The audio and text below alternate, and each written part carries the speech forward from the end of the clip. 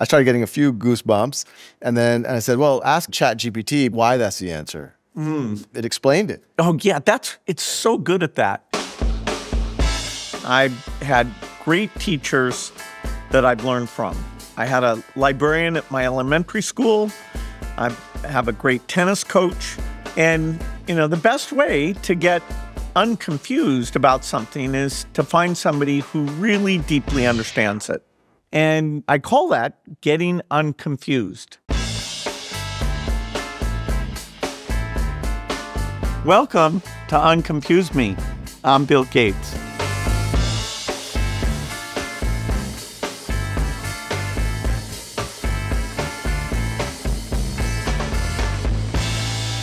The role of technology in education isn't always obvious, but the potential and the possibilities are inspiring.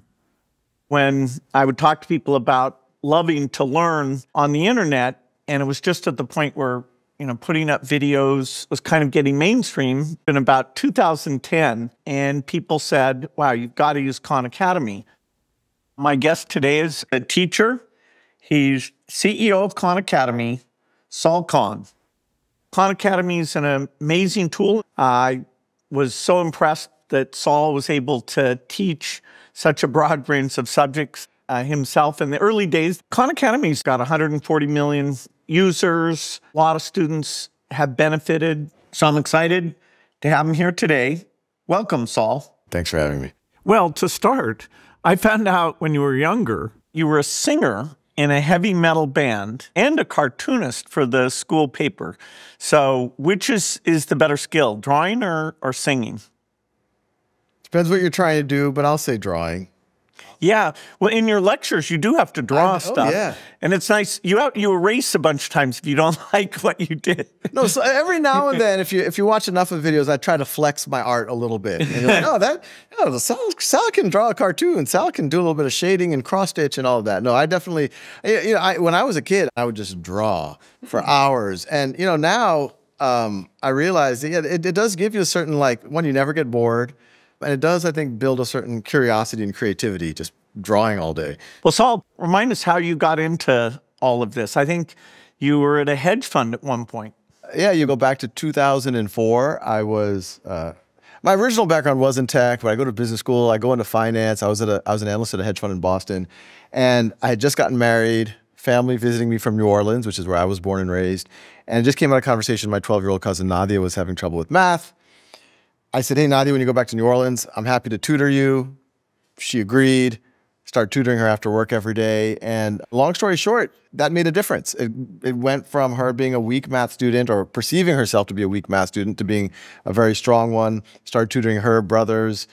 Word spreads in my family, free tutoring's going on. Before I know it, I'm tutoring 10, 15 cousins. By 2009, there was a couple of, almost 100,000 folks who were using it back then. That's when I took the plunge, set it up as a not-for-profit, a mission-free world-class education for anyone, anywhere.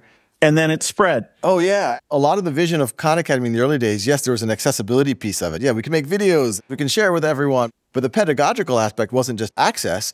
It was that people could finally leverage technology to learn at their own pace.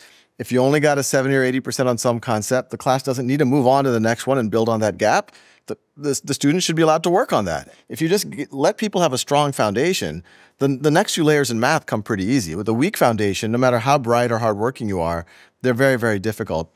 So that was the thesis. I think over the last 10 years on this journey, we've got a ton of efficacy studies in different contexts, different countries, and they all kind of say the same story, that if students engage, let's call it 30 to 60 minutes a week, even that, what I would call fairly low level of engagement, they're growing pretty dramatically, 20, 30% more than expected, or in some cases more. Amazing. And so I think the question over the next couple of years is, how do we get more students to engage at that level? Yeah, I think that challenge, a lot of our conversations have been on that your tools are a miracle for the 10 to 15% most motivated, but then how do we draw in that other 85%? And I do think in the last year or two, as you've engaged with teachers and districts, we're starting to see that it can be a tool basically for all students. That's the goal. That's what I mean, yeah. But to your point, I actually think 80, 90% of, hopefully 100% of students, if they're able to engage in the right way, especially if you catch them early, they can have that foundation. I think the main issue is just a lot of kids, frankly, just check out by the time they're in middle school.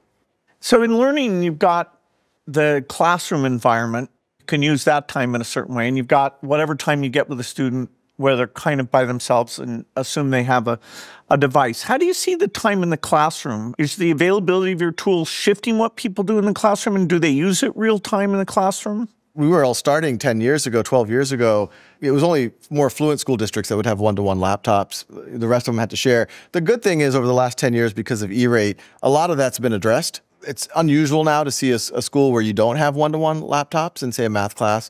And so, yeah, all the students will take out the laptops and do 20 minutes while the teacher walks around. They'll take 10 kids aside, do a focus intervention with them, do a worked example with them. The other 20 keep working. Then they'll take another 10 aside. But when they do that consistently, it makes a huge difference. And then for the students who either need gap filling or the students who are ready to race ahead, they can do so. That's what they really like about Khan Academy. Not only do you get that practice and feedback in the moment, but the kids who want to race ahead can, and the kids who need to do some gap filling can too. And the dashboard that helps the teacher see the status of all the students, that's a Khan Academy thing that the teacher account gives them a really clear indication of what's going on. I mean, we all remember growing up in a classroom, the only time of real measurement is at the end of the unit. And then you get the test is graded, you get a 90%, I get an 80%. All right, let's move on. No one even attempts to improve that. And so what we realize is that now with tools like Khan Academy, you can give real-time information. Well, you can give real-time feedback to the student, but you can also give real-time information to the teacher so that they can intervene and they can do things. I hope in the future that practice is the assessment, that you don't even have to take separate assessments. But yeah, the idea is let's give the teachers real-time information. Let's not wait until it's too late. Let's talk about AI. You and I have both been lucky enough over the last 6 months or so to have engagement with the mix of both Microsoft and OpenAI and have early access. And I remember some of the best examples of how to get the AI to do fun things were when you came up and saw me and we were brainstorming about this. You were the one who said, hey, if you tell it to write a speech like various politicians, including Trump and others, that it's stunning how it captures the voice of different people. So, give us how you first were using the AI, and then, this is super timely because you've just recently come out with the Khan Migo, if I'm saying that right. Yeah, that's right. Very good. Yeah, I mean, it was OpenAI folks reached out and they said, hey, we're a couple of weeks away from having, the first training of our model, and they wanted to reach out to Khan Academy for two reasons. One was they said, we want to make this really good at AP biology. And I only found out later, I don't know if this is true, they told me you gave them the challenge. That's right. In June, they kept showing me this thing. And I was like, yeah, it's kind of an idiot savant. I don't think it's practical. Why don't you see if it can do it at the AP biology exam? And I'm not going to pay any attention until you can get a 5. And I thought, okay, that'll give me 3 years to work on HIV and malaria and these guys. And then it was so bizarre because Sam Altman and Greg Brockman in late August said, hey, we want to come show you this thing. And so it was early September when there were 30 people at my house. And, I've said it's the most stunning demo I've ever seen in my life. I mean, right up there with seeing the Xerox PARC graphics user interface that, set the agenda for Microsoft for about 15 years. This demo was so surprising to me. The emergent depth that as they scaled up the training set, its fluency and, you have to say understanding that, computers could not read in the sense humans do, and it couldn't write in the sense humans do. And now, with lots of footnotes about hallucination and things like that. But I'm still personally in a state of shock at, wow, it is so good. And okay, therefore, let's see where we can put it to good use. Yeah, no, 100%. And so thank you for that challenge to them. Because I think that helped, that they came to us because we have a large library of AP biology questions, et cetera. They're like, hey, can we use that to either evaluate or train? And at the time I was like, well, what's in it for Khan Academy? You know, I'm in it. And they're like, well, you know, maybe you get access to the model. And I too was skeptical. I'd seen GPT-3 at that point, and it was cool, but it wasn't, I don't see how we're going to apply it. 2 weeks later, they showed us the AP Bio question. He said, so Sal, what's the answer to this? And I read it, and I was like, okay, I think it's C.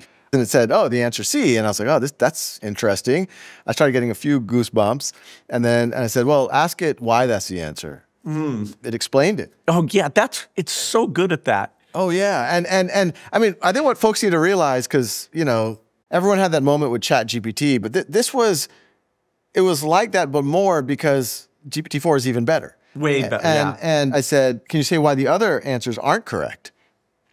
Did it. Then I said, oh, you know, then I started like, I was almost shaking. Then I said, can you write 10 more questions like this? Bam, bam, bam. And you know, the first 10 I saw were all pretty good. Like I'm like, oh, yeah, that's all legit. And then, you know, the implications for Khan Academy started to go through my mind. And then we did start to get into some of its hallucinations and some of its math errors in those early days. But that weekend, they gave me and our chief learning officer access on Slack. And we just, like, I couldn't sleep. I was just having these in the rabbit hole conversations with it. And then we had a hackathon for our team. We got about 40 people on our team under NDA. And we said, like, just come up with stuff. We were having the debates that everyone was having around, well, you know, the information's not 100% airtight. The math isn't great right now. The costs are not trivial. You know, can it introduce bias? What's the safety? How could you use, you know, the use of people's information, et cetera? But then we were starting to get it to work well as something that just helps you answer questions while you're watching a video, to work well as a tutor. And then honestly, every 10 minutes we thought about it, we're like, wait, it could also do this. It can also do that. It can also do that. And so we said, well, what if we could make it so you could talk to any historical character? What if you can make it so it gets into a debate with you? What if you can make it so it doesn't write your paper, but it writes it with you? What if it could do lesson plans for teachers? It could be the end of static curricula. I mean, you know, just the imagination kept going. And by December, January, we had our team in full rapid prototyping mode. And yeah, just, you know, recently we launched Khanmigo. And, you know, so far we're starting to titrate it out to the world, giving people access to it. But the feedback is very promising. What we're hearing overwhelmingly from social media and the press is that they're really happy that we've engaged in this and that we're taking a safe approach where parents and teachers can monitor it. We have a moderation filter. OpenAI has also gone through great pains to make sure that, you know, things stay appropriate. You know, you and I have talked extensively about the math issue, and we've done some things that I think make it quite robust on top of the things that the model does. And the costs are coming down dramatically. Yeah, I mean, that's really impressive. Even ChatGPT isn't bad, and then GPT-4 is dramatically better. I mean, it makes mistakes, to be clear. They both make mistakes. But one of the things we realized is, but when you do math, especially if I'm tutoring you, let's say you do some work, I don't just immediately say correct, incorrect. I say, well, let me see this. Okay, let me see what he did. Okay. Yeah, good job. And one of the hacks, I don't think it's actually a hack. It's actually, I think, a principle we're doing, which is we weren't getting good results when we just asked it to decide, when it acts as a tutor, whether a student is right or wrong. But as soon as we said, you know what, construct your thought, and these thoughts are private to you. Write that down first, and then evaluate the student's response to your thoughts, and then say something publicly to the student, then the math improved dramatically. So it's, you know, it is funny. As soon as one day you think like, oh, this is so not like a human being. And then the next year it's like, wow, that's kind of how we operate. We kind of need that thought before we can talk. The way I think of it is it's like a human that's not very good with context. That the math context we know is a special context of check your answer. And it's also sometimes, even in conversation, if you get it into a mode where it's telling jokes. With humans, we have kind of a look, or, you know, the new question is quite different. It thinks it's supposed to just keep telling jokes. And you almost have to do a reset to get it out of this, hey, everything is a joke type mode. So it's like kind of a very naive person in terms of all these different contexts we're in. And my favorite one is where it tries to do Sudoku, which it can't do. And you pointed out, hey, that's not a good solution. And it says, oh, I must have mistyped. Because it's like, where is the typewriter? You have a typewriter? I like it. It gets defensive. It gets defensive. Yeah, It learned it that. sees how humans deal with being accused of getting my dog ate the homework or something. Like that. So yeah, it's kind of human, but in a naive, untrained way. So if we think about the next 10 years, I'm sort of back to my optimism that I had when the Gates Foundation first got into education, that both the absolute level of learning and the gap with lower income minority students, that with these new tools can both close the gap and raise up the overall level of achievement. After the pandemic, there's tens of billions of dollars came in from the federal government to address learning loss. Everyone looked at these decades-old studies around high-dosage tutoring and said, oh, we can kind of afford to do tutoring now. And so they hired a bunch of tutoring companies and this and that. And it's not the tutoring company's fault. But what you're seeing now is just another example that we often see in the school system. Like, wow, it was a good idea, but we're not really seeing it move the dial. And the retrospective people are saying is, well, in order for it to really work, it's got to be connected to what the kids are doing in school. And ideally, it should be happening while they're doing it in school. And that's almost impossible logistically to do, and expensive if you wanted to do it with live tutors. But Khanmigo, the tutor that we're putting in Khan Academy, it in the moment can act like a fairly good human tutor. There's moments with it that I think would pass the Turing test, where you think that there's a good human on the other side of the on the other side of the chat, and I think that has a good chance of driving engagement, because not only can it tutor. You can ask it, why you need to learn this. It says, well, what do you care about? And you say, well, I care about this or that. It's like, well, if you care about this, then this, you definitely need to learn this. And here's some other things to think about.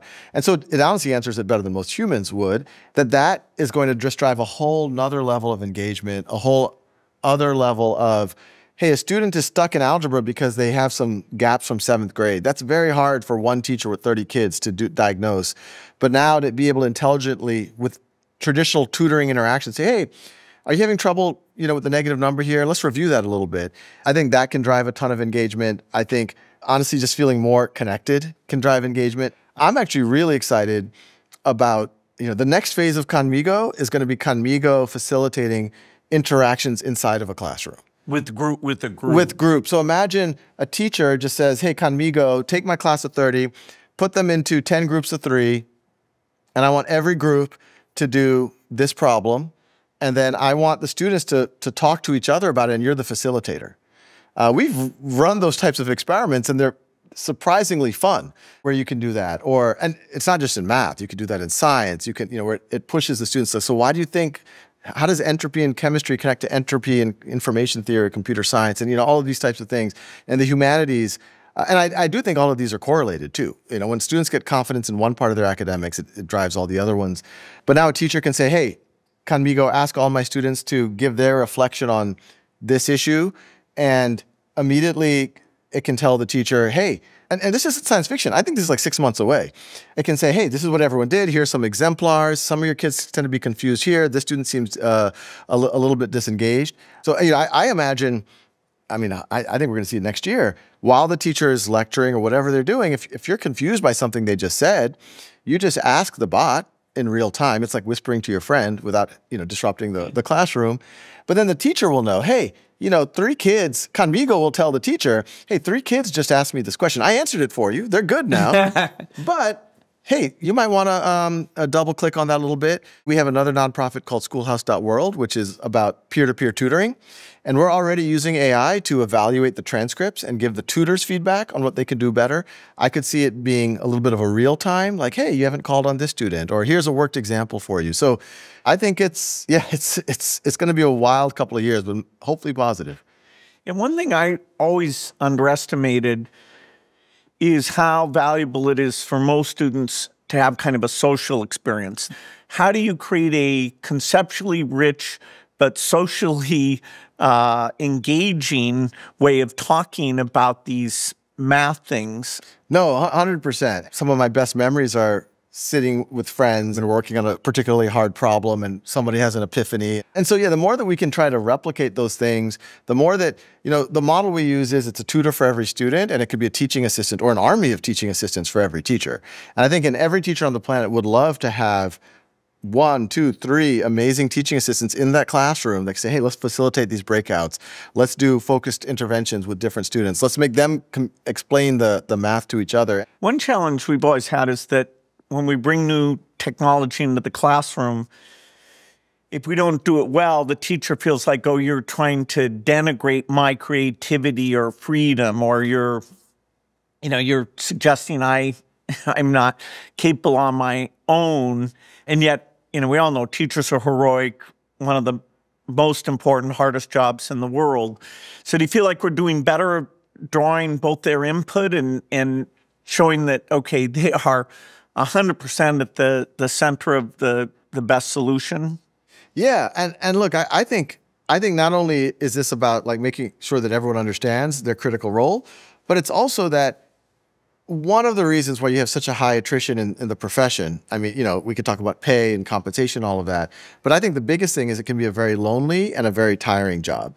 I mean, most of us with quote desk jobs, like we don't have to be on continuously. Yes. But if you're a teacher, and nobody's trying to disrupt. No one's trying to disrupt or like chewing gum or looking at you. I mean, it is. And even when we're presenting, we're usually presenting to people who at least pretend to be interested, right? Like they're told to be, yes. Yeah, exactly. They got the memo. While, in a classroom, the kids aren't always giving you their most attentive look. And that is so draining energy-wise. And so, we imagine the classroom of the future, and a lot of teachers are already doing this, is, make the students do most of the things most of the time, and that the teacher is the architect, is the conductor of what's going on. And I don't think anyone in an orchestra would think that the conductor is not an important role. The conductor is making sure that the orchestra is happening together and that everything is fitting together, that it's controlled chaos. And then I think everyone benefits. The kids have more fun, they learn more, and then the teachers have more fun. Instead of one teacher with 30, you should have 2 teachers with 60 or 3 teachers with 90, so that they also feel less lonely, which you can start to do if you take the lecture out of the classroom. What do you think is going to happen in AI in education and work? Well, in the education piece, I actually think reading and writing, where the software tools have not been that great. Very few students get feedback on an essay that this could be clearer, you really skipped this piece in the reasoning. And I do think the AI will be like a great high school teacher who really marks your essay, and you go back and think, okay, I need to step up there. The hardest question to answer is the job market. Now, we're not going to ever have too many teachers, because in the worst case, we shrink class sizes and give more attention. The demand is pretty infinite there. I do a lot of my work in countries where the shortage of doctors and teachers is so acute that the idea of, okay, the AI is too good, we don't really run into that. But the job market, I think that one, it's very hard to predict how it'll shift things. I don't think students should feel like, okay, I need to learn less. Like I don't need to multiply because computers were so good at multiplication. The new areas of job demand and how we shape this is going to be fascinating to see. If you were to advise a parent or a student who's, let's say, a teenager is figuring out what to do with their life, given everything we talked about, AI, job market, what would you tell them?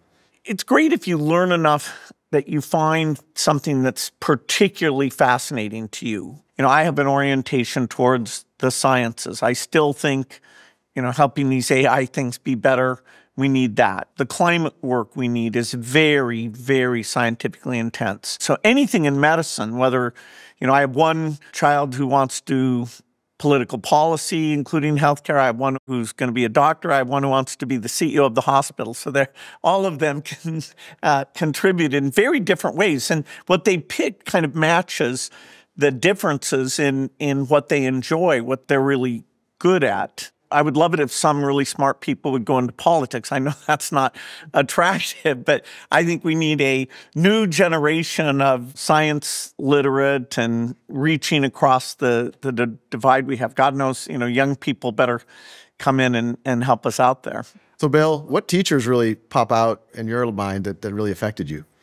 Well, early on in math, I was kind of lazy, and a teacher in 8th grade said, how come you're so lazy? You could be really good at this. And I said, but, we're not doing anything interesting. He would give me books to read and help really push me quite a bit. It made a huge difference that, he sort of thought I was wasting my time. It changed my whole view of education, that I kind of had this view that less effort you put in, the cooler you were. That's right. Very good. Do you have a particular teacher that helped motivate you? I have several that, probably 3 or 4 that pop in my mind. There's a 2nd grade, Miss Krause and Miss Roussel. It was kind of this enrichment gifted program. They were the first teachers that really said, hey, what are you interested in? And that was the first time I experienced personalized education.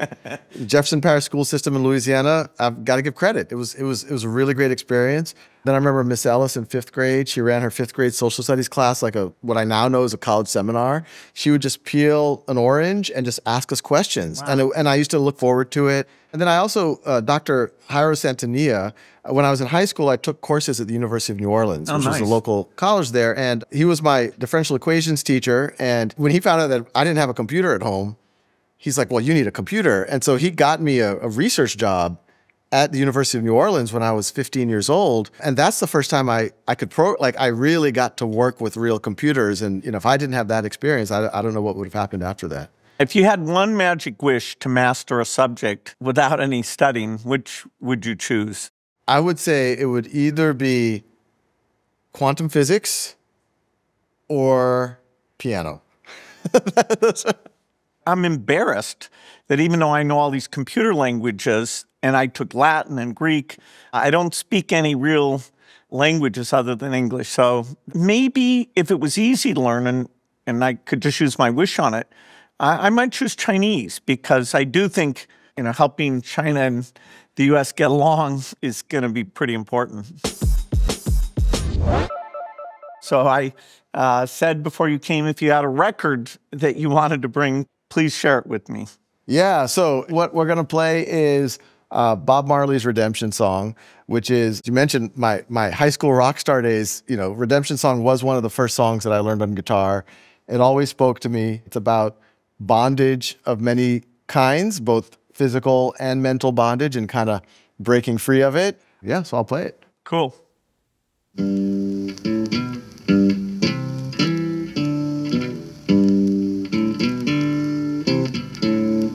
Old pirates, yes, they rabbi, sold I to the merchant ships. So great.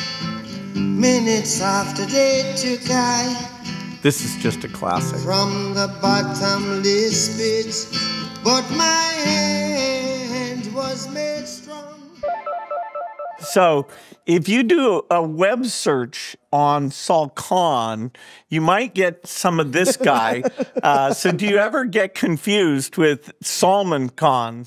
I do. In fact, the early days of Khan Academy, I got letters from some of his fans saying, I've always been in love with you, and now I didn't know you can do math and all that. And it's funny because us South Asians like a good kind of cheesy thing. So when I went to India in 2015, actually I saw you there. We had a live on national television interview between the two of us. Oh, you're kidding. Just by virtue of us having the same name. But, I do watch more Bollywood movies than folks suspect. Uh-oh. My wife grew up in Pakistan, so people think that she made me watch the Bollywood movies, but it's actually the other way around. I'm the one that made her watch the Bollywood. So I was very aware of him, so it was kind of a fun thing to be in the same room and share the same name. Do you watch them in Hindi or English? I can understand Hindi, which I have no business understanding. My family, our mother tongue is Bengali. Oh, Bengali? Yeah. Oh, wow. But and your wife? My wife's mother tongue, they're originally Gujarati, but she spoke Urdu growing up in Pakistan. Wow. But I learned Hindi mainly hearing my mom gossip on the phone when I was growing up. I was just learning, like, oh. And then Bollywood movies, that's my Hindi. And now, like, a little bit, Hindi and Urdu spoken is almost the same thing. So I know enough to get by. You and I both want education to be a lot better and really for all types of students. It's an exciting time, and it seems like you've got as much energy for Khan Academy today as you did when it first got started. Yeah, I've always run optimistic, and I've always had reasonable amount of energy, but yeah, I've told the team, like, what's about to happen in the next few years, it feels like we're in the middle of a science fiction book, and hopefully it'll be all for good, and I'm pretty hopeful. Well, thanks for coming down. Thanks for being on a learning journey with me in a cause that we both believe in. Thank you. Hopefully I've, unconfused you? Yeah, yeah, definitely. Unconfuse Me is a production of the Gates Notes. Special thanks to my guest today, Sal Khan. No, I've never been mistaken for Salman Khan.